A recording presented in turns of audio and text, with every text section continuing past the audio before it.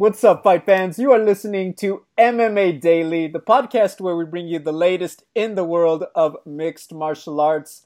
It is Thursday, September 19th, 2019, and I'm here with the winner of the BFF championship, in my opinion, Miss Natalie Zamudio.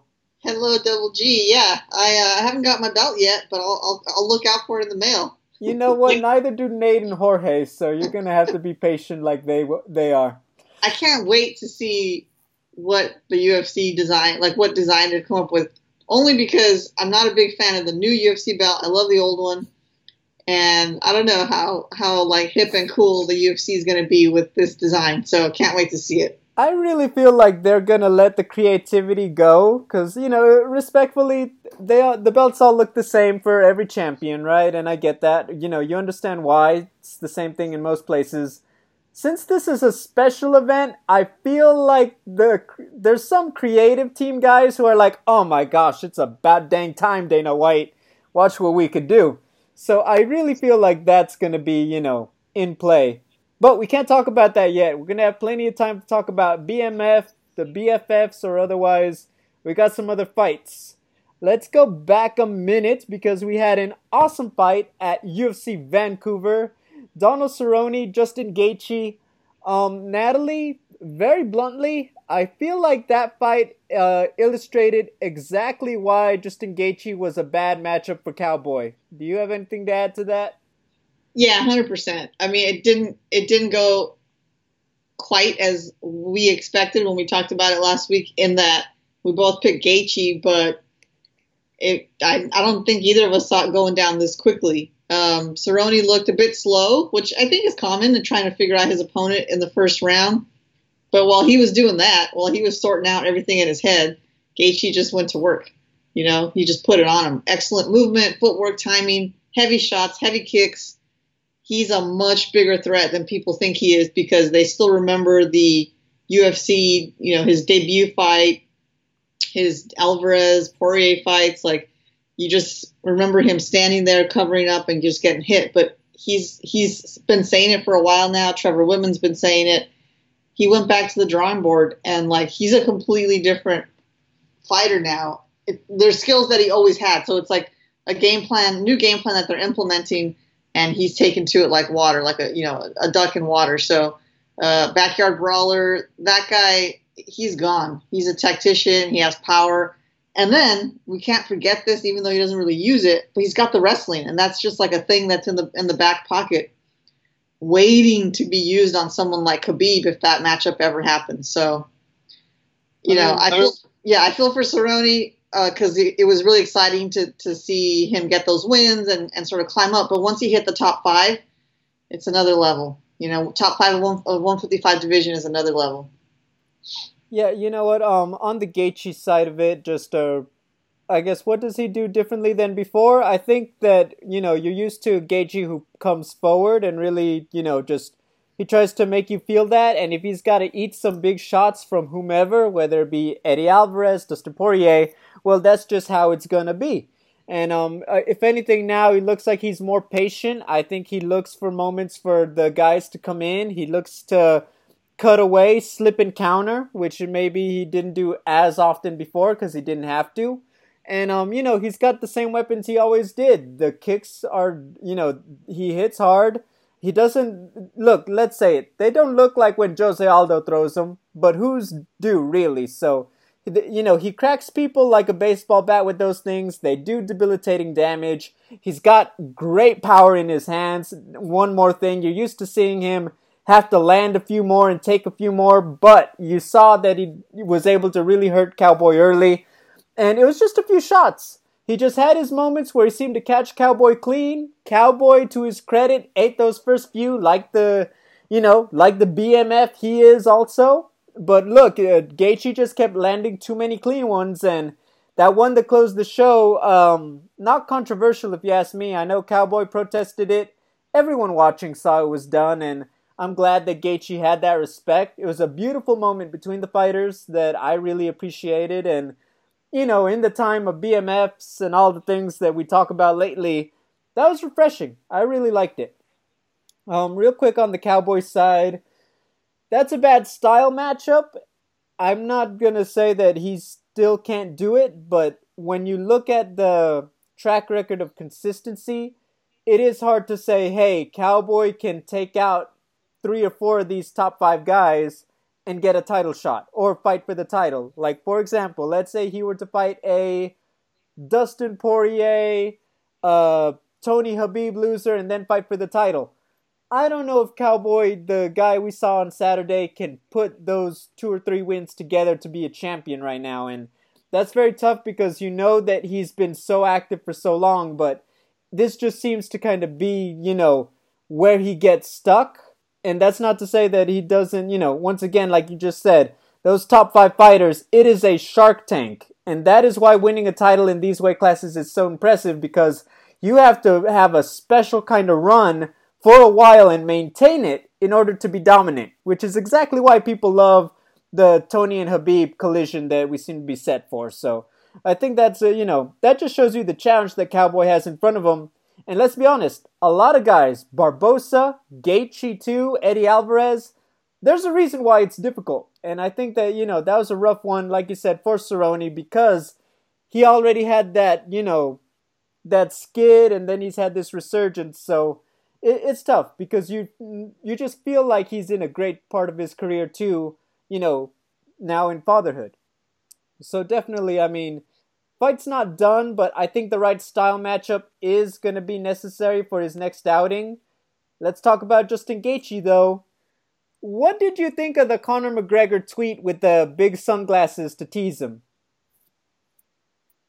So I don't think I saw it. The tweet from Justin Gaethje or the tweet from Conor McGregor? From Conor. He's sitting in like the car with like that green shirt and he's got those big sunglasses. Yeah, man, I guess I'm out of the loop. I did not see that. The last I heard was about him tweeting about something. He was talking about Dublin. Yeah. Yeah, if you check it out, you'll see him. He's got like the big sunglasses on, which it took me a minute to realize, oh, he's making fun of the fact that Justin had to wear glasses all week because of his eye. I feel like, you know what? It's tough because I've said it a bunch now. I don't see Conor fighting unless it's for the title. And as long as Habib holds it, it's hard to see that. I think that Justin is a great style matchup in terms of the excitement, but the wrestling just makes me feel like, that's a risk Conor doesn't want to take. I mean, and truth be told, there are very few guys who I think, I'd say Michael Johnson matches up well with a Conor McGregor. Someone like that who you don't feel like, someone is going to want to bang with him. But I feel like Justin Gaethje, that's a bit a high risk, low reward for Conor. Because the fact is, he only needs to get one win, and then you're probably going to get hyped up for a Habib rematch if that's what they want. Or, a shot at Tony Ferguson or what have you up there. But, yeah, I just don't see that fight happening for those reasons, even though it feels like it makes sense. So for Justin Gaethje, I feel like, if the Conor fight really doesn't materialize, just wait it out. We're expecting something to happen with Tony and Habib. Just wait until where you're at in 2020 to see if they've scheduled it or booked it. That's what I think. For Gaethje? Like, if they have Tony and Habib on a good timeline, like they've booked it, they've announced the date, then just wait and see if you're willing to wait till like July for your title shot. Yeah, that makes sense. There's no reason to rush it at this point because going back to just where that division is, like if you're gonna find a really talented, tough fight in any of the top five, and you're right there on the cusp for a belt. So yeah, I think waiting until July is probably fair. But as far as McGregor goes, I don't know. He just needs to come back and fight anybody at this point.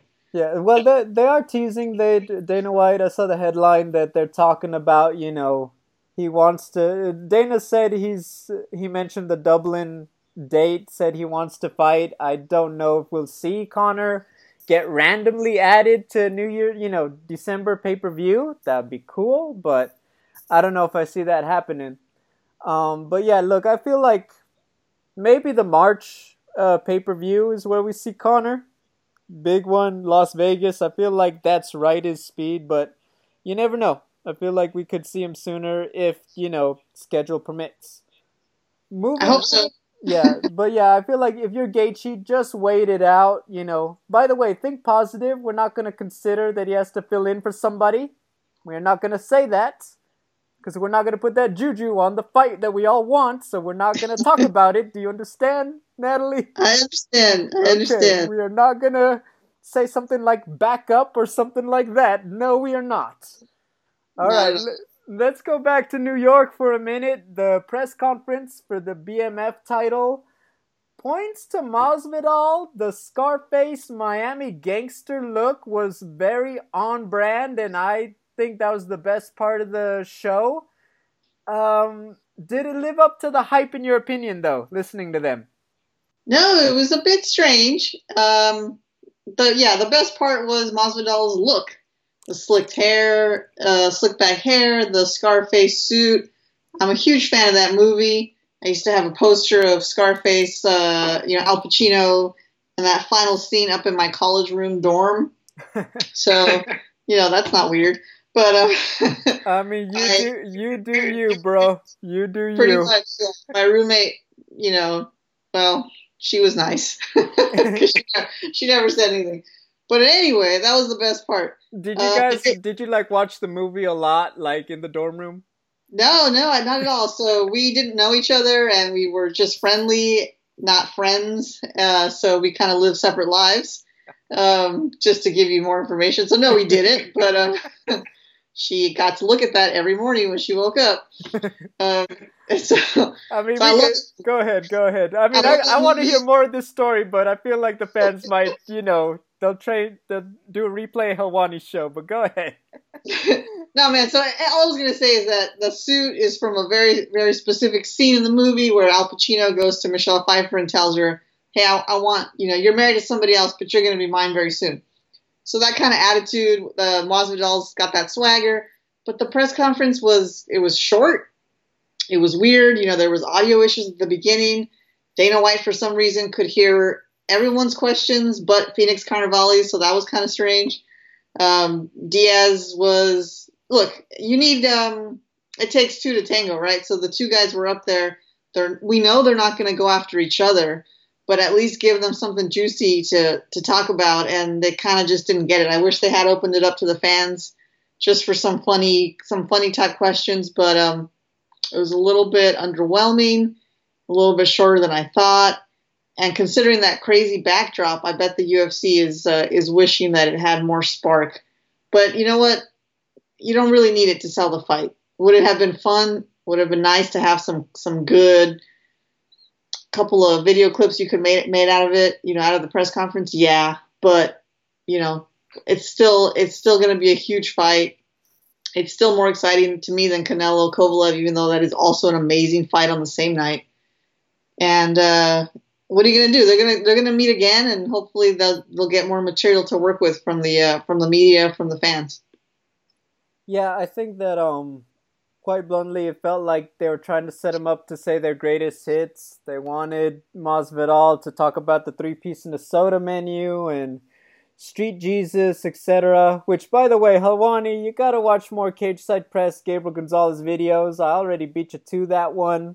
Just saying, I think it's got quite a few views on YouTube talking to him about being Street Jesus. But my point, just teasing. I love you, Ariel. But I think that was a struggle, because at the end of the day, you had two guys. That's their swag, right? They don't have to brag and boast and jaw at each other. They already know that they're BMFs who are going to throw down and have a BMF fight. So that was always going to be the concern, if you ask me. The one thing, and I talked to Karen about it, and we agreed, is that it'll be funny when they talk about other people. And I feel like if you had more time, we might have gotten it, because I would love to hear if Jorge has run into Colby Covington yet. Or if they figured, tell us something. Tell us he's been avoiding the gym. Or tell us he's coming in the middle of the night when he knows everybody else has gone home. Tell us something, but that would have been some dirt to me. I feel like you were never going to get dirt like that from Nate, so that would have been entertaining, but you know, we kind of got a lot of pomp and circumstance to tell us what we already know, and that's that these are two, these are two dudes who really don't care about the machine and everything. They just care about throwing down and making money, and that's exactly what we got. Yeah, man. And, Phoenix tried, sort of. She brought up Usman and Colby to Dana anyway, and Jorge just kind of was like, we don't want to talk about them.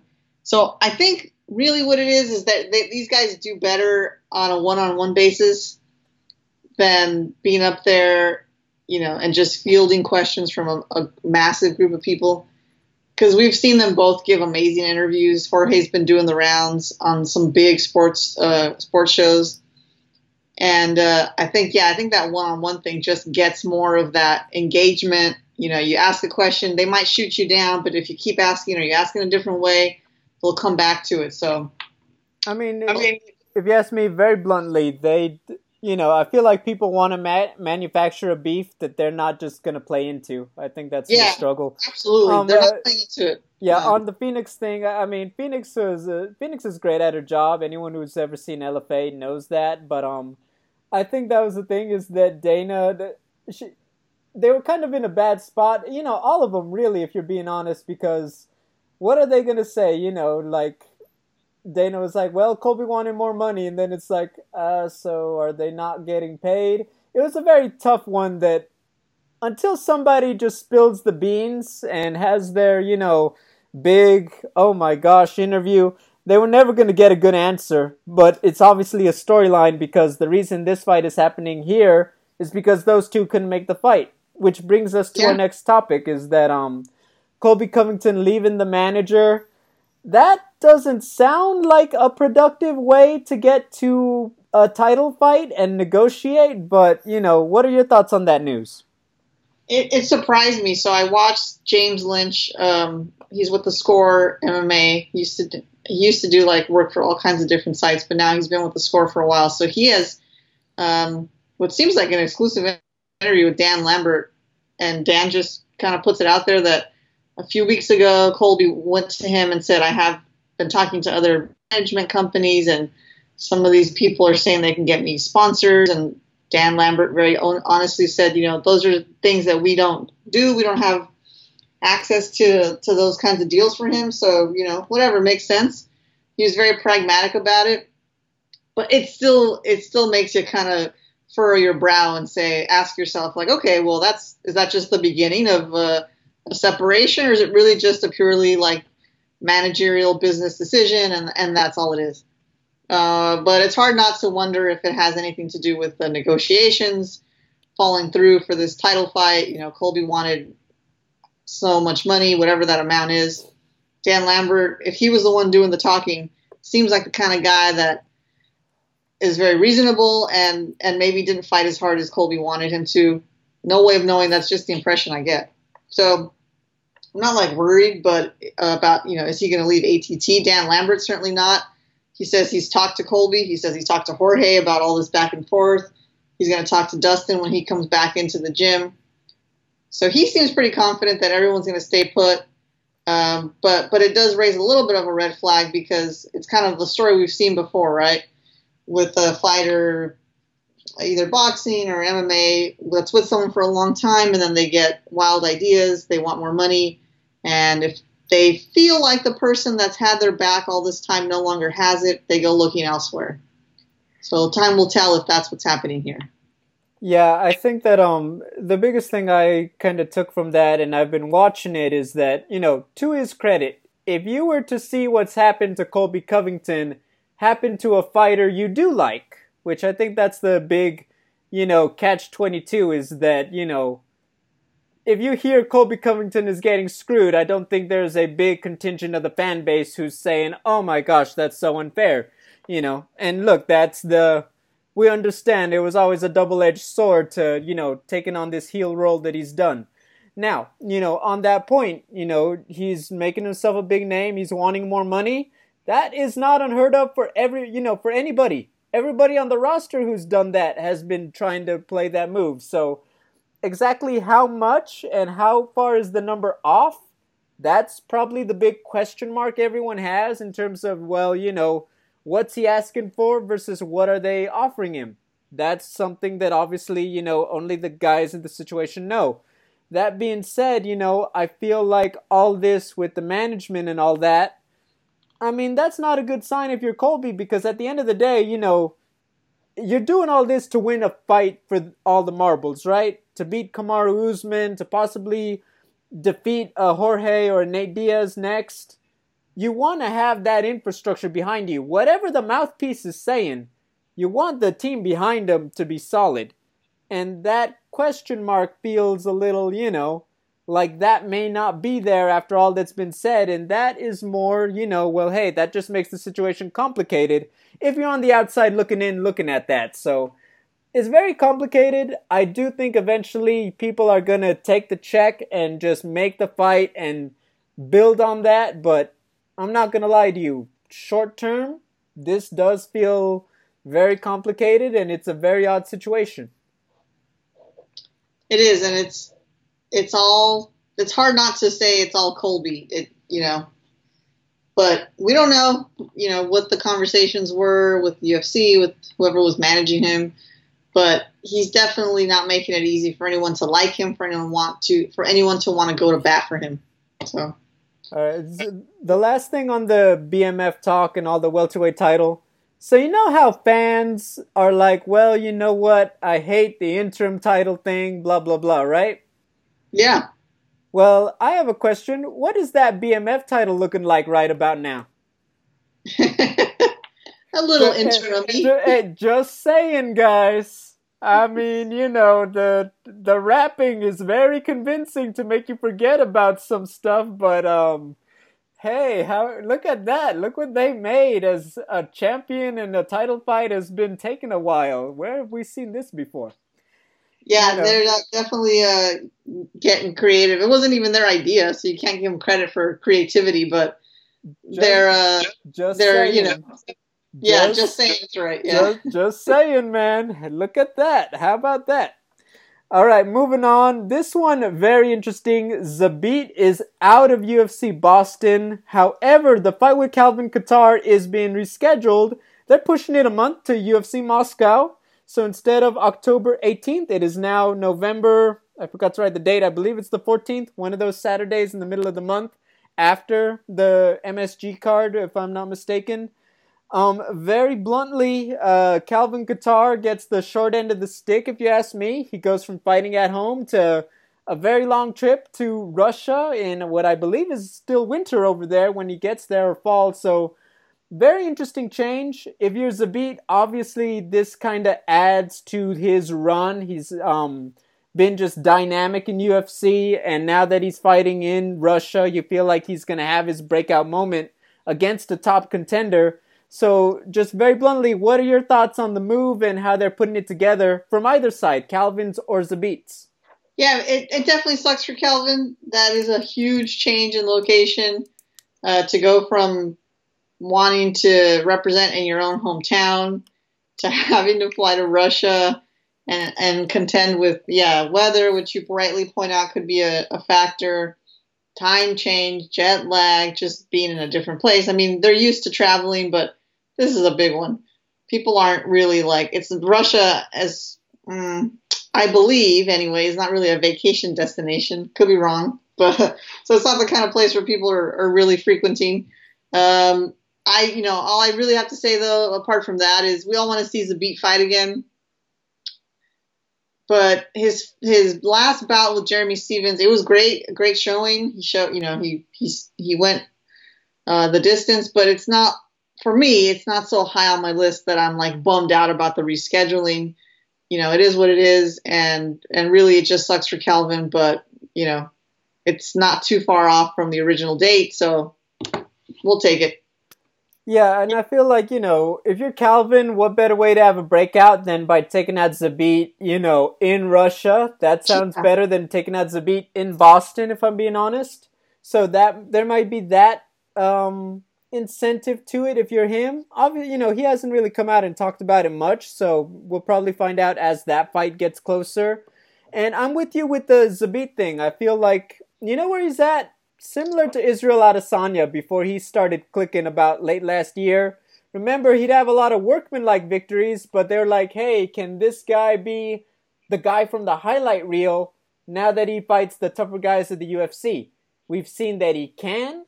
I think we're waiting to see if Zabit can pull all those all the tricks out of the bag as the competition gets tougher. So I think that this is a very interesting time. You mentioned coming off the Jeremy fight, which will play into our breakdown, I think, in at the end of the show. But I agree with you. There's a lot of different little factors going into that fight that I'm glad it stays. If you're Calvin, take it as motivation. If you're Zabit, take it as motivation too, that you're at home now for this one. Make the most out of it. So it's just interesting all around. By the way, though, I think they moved from ESPN to ESPN Plus. The exposure difference is a little rough too for both guys. Yeah, that's true. But maybe we'll get a Rocky IV, kind of fight out of it. So that could be good. I mean, I'll be honest. I feel like the only guys who would get that kind of level of drama that you could say it was like Rocky IV was if you have Fedor in Russia, or if you have Khabib. Like for example, we had you and I were both there for in the Forum in LA with Fedor and Ryan Bader, and that one they did all this stuff, but it's like, you know what? Nah, it's still not it.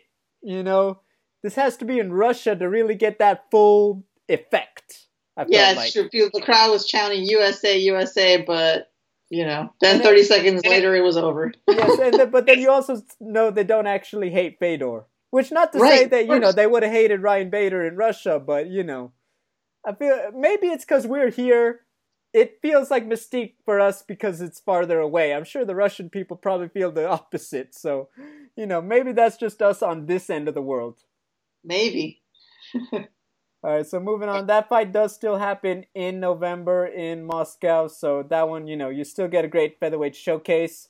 Let's talk about somebody who's having quite the career resurgence, although not in MMA. Cain Velasquez and his lucha libre, his pro wrestling. Natalie, I'll say this. I've been watching a lot of the highlights. I remember when he fought Travis Brown, UFC 200. He was doing those wheel kicks, and you're like, man, I didn't even know Cain was that flexible, let alone could hit that as well as he was. If you've watched Cain Velasquez in MMA, you did not... Aerodynamic is not the word that is used to describe him. There are a lot of good ones, but not aerodynamic. And that is exactly what we've seen out of this former heavyweight champion. I'm impressed. I like it. Chael Sonnen said something, though, and I agreed with him. Sometimes I don't, because I miss Cain Velasquez, the fighter, and everything he was in our game. But let's say it like it is. Cain Velasquez in wrestling is absolutely lighting it up.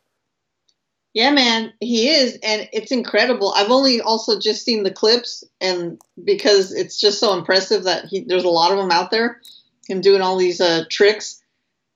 He was so injury prone the last few years in the UFC that every time I see him doing these things, I'm like, wait a minute. Like, how, if he's okay, why isn't he just fighting in the UFC? That's the guy who kept getting hurt? Really? He kept hurting his back, all this stuff. So I'm like, okay, I guess his back feels great, obviously. It seems like he's having a ton of fun, just going off of the Helwani interview that I heard last week.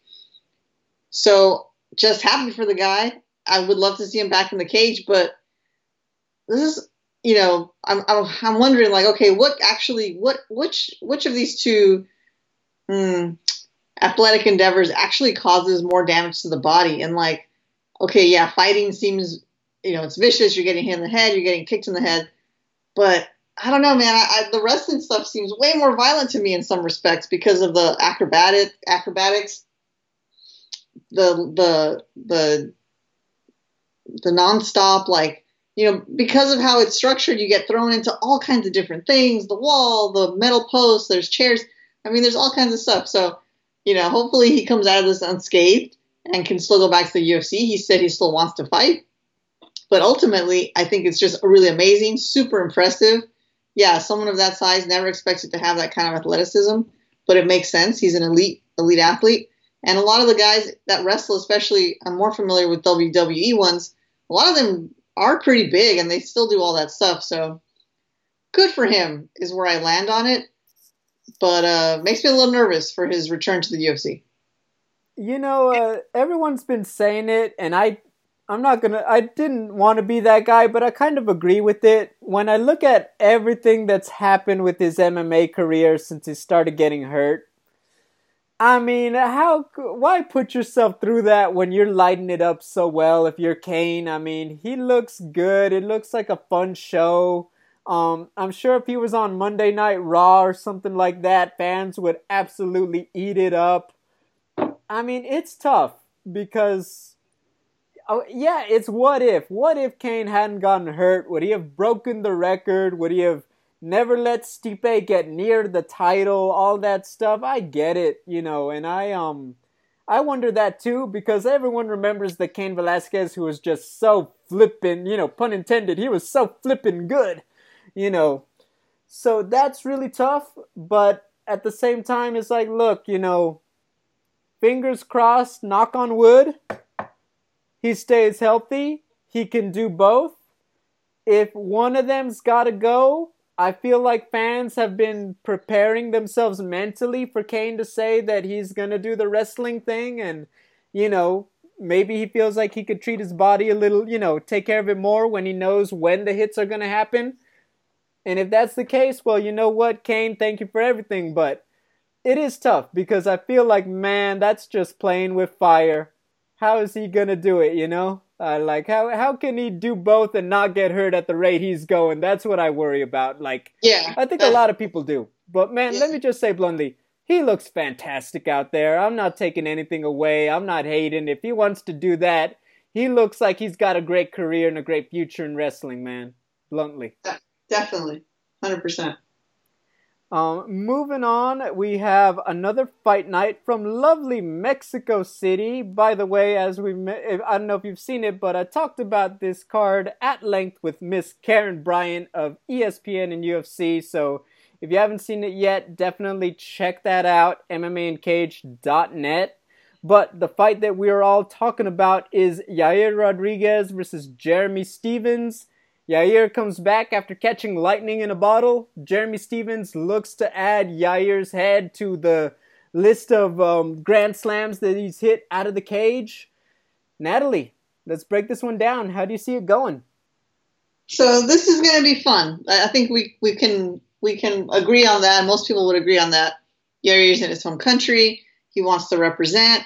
And despite, the spectacular win against Korean Zombie in his last outing, I personally feel he has a lot to prove. We know he can do all these amazing things with his kicks and his jumps and his attack, his offense, but he was losing that Zombie fight pretty badly, and nobody, we don't really talk about that. It's just like that amazing knockout at the end, right? That's the highlight reel.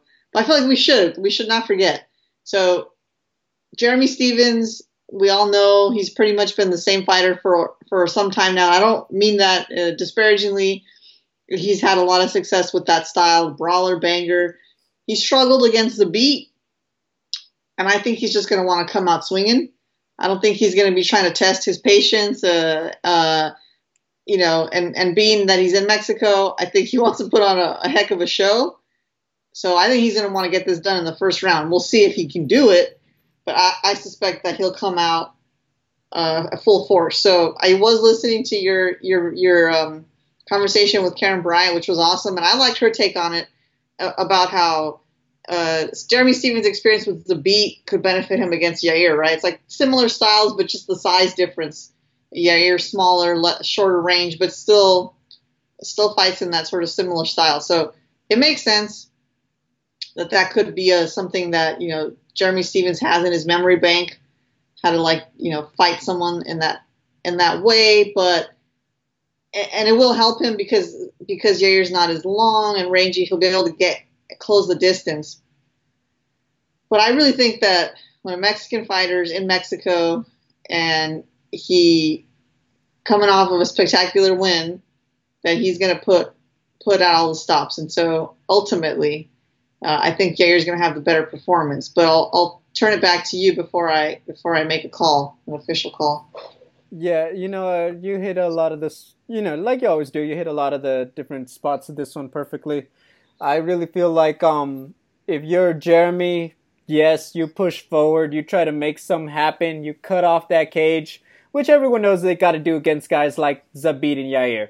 Obviously, executing that is the challenge, right? And I think if you're Yair, the one thing that he doesn't have in his hands is that one shot power. That means accuracy, that means footwork, getting in and out. That's all that's going to have to be on point against a guy like Jeremy. Now, everything we've seen says he should be capable of executing that, but that's why they fight. And I think that that's going to be the real key. If you're Yair, if you get in trouble, can you survive the power of Jeremy? Can you chop away at him? Can stay ahead in those early rounds and tire him out? All of that's going to be key.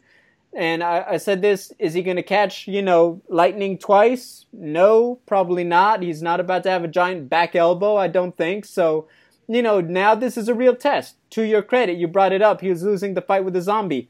It's been 10 months since that fight in November. And it was about a year and a half before he fought the zombie. This is a long time. And yeah, he's got so much ability, obviously, but this is also the kind of test you're going to get that, says, hey, can you keep this going? Can you build on that? Have you put in the work while we haven't seen you? And I think that's why there's a lot of the intangibles with Yair is, has he added those wrinkles to his game that are going to make us feel like he's just this bigger challenge for anybody, after the time off and everything he's been working on and what he's had going on to come back. So I think that's a big question. For the prediction, I'll go first. I will say it's Yair. I see this one going decision. I think Jeremy is tough, and I think that he is prepared to defend Yair's attack and try to do his thing, but I think that's going to more come to him getting outpointed in the 25-minute fight. I think that Yair knows what he has to avoid, and he's going to be able to implement his game plan a lot easier than Jeremy will, and I think that's going to be the key. Also, the familiarity at altitude. I think that Yair's probably had more time up there, even though Jeremy flew out rather early. Yeah, that makes sense. That's pretty much how I see it too. There's always that chance that Stevens catches him, and that's, especially with the Jeremy Stevens fight, that's always the risk. He does he jukes you, he comes in with an overhand, and it's all she wrote. So that's certainly possible, but with Yair being at home, I think he's going to be extra alert and wanting to avoid that kind of attack. So I also see it going to decision. But because you mentioned altitude is something I forgot to think about earlier, it could also end up being like a TKO by Yair if he tires out Jeremy Stevens. It's entirely possible for as fit as Stevens is and going up there early. That altitude is something that even when you think you're ready for it, if with adrenaline kicking, it can sneak up on you and affect you in a lot of different ways. So there's that sort of possibility lurking in the background, but more likely I do feel it's going to go to decision with Yair on top. Yeah, I think that's that's been the prediction I think a lot of people have been running, so for good reason. I think that everyone knows what both guys really bring to the table at the end of the day, so I get that. We are in accordance. We're both going with Yair Rodriguez as our official pick going into next week's show. Natalie, next week you and I are busy. We have Bellator in LA. We have, what is it? Machida versus Mousasi. Archuleta taking on the Pitbull for the title. The Grand Prix, we get the second half of the, the preliminary, the elimination round to get in. All of that is fun stuff. Can you believe it, though? There are like 4 other cards. Okay, technically, there are 4. There's really only 2. Bellator is doing that triple fight card with the 3 of them, same night in Ireland. James Gallagher found a new opponent. Benson Henderson, Miles Jury. MVP is in there with somebody, right? All of that is going on in Ireland. And then the UFC has their fight night in Copenhagen. Jack Hermanson taking on Jared Cannonier in a big middleweight clash. Where do you want to start talking about where we're going to begin next week? I don't know, man. I think we just got to I think Bellator has the more exciting fights. I guess actually I think that they have the bigger names. I mean, James Gallagher. I always pronounce it wrong. And Benson Henderson, and MVP, which I completely forgot about. So I think that's the bigger fight night. And then I think they win it again the next week with Machida, or I guess it's not. Yeah, it is next week with Machida and all the Musasi and the featherweight tournament. So I think they're going to have 2 big weekends for Bellator over there. Well, I mean, yeah, it's a whole big weekend because the Ireland stuff is Friday night. Yes. 27th and 28th. Yeah, I take it back. Yeah, don't worry. It's been messing with all of us. The way they promote it, the way they announce it on the website is confusing. But it's like, it's just 2 nights. Because they have it broken out like it's 2 separate, yeah. Yeah, no, but they take the cake easily. Not to say that Jack Hermansson isn't a great talent to watch, but I think you feel like there's more at stake in Bellator, and rightfully so. So I think that's going to be the one to watch. We'll probably have our show earlier in the week. That way we could get to everything, in time. So we'll be doing a lot of fight breakdowns. Probably not as much news, but we'll, if anything happens, obviously we talk about it. But yeah, so that is the one to watch. We will have the UFC Mexico results. We will talk about what we're excited. And remember, you could follow us at our channels and our YouTube and all that to catch our interviews with all the stars coming up. So remember, for me, it's MMAandCage.net. Natalie, where can fans find your stuff talking about the fights? On the old Twitter machine, Natalie Zamudio _ and then thestraightpunch.com for the content. Awesome. So fans, tune in. We will be back with you guys next week. And until then, have a great one.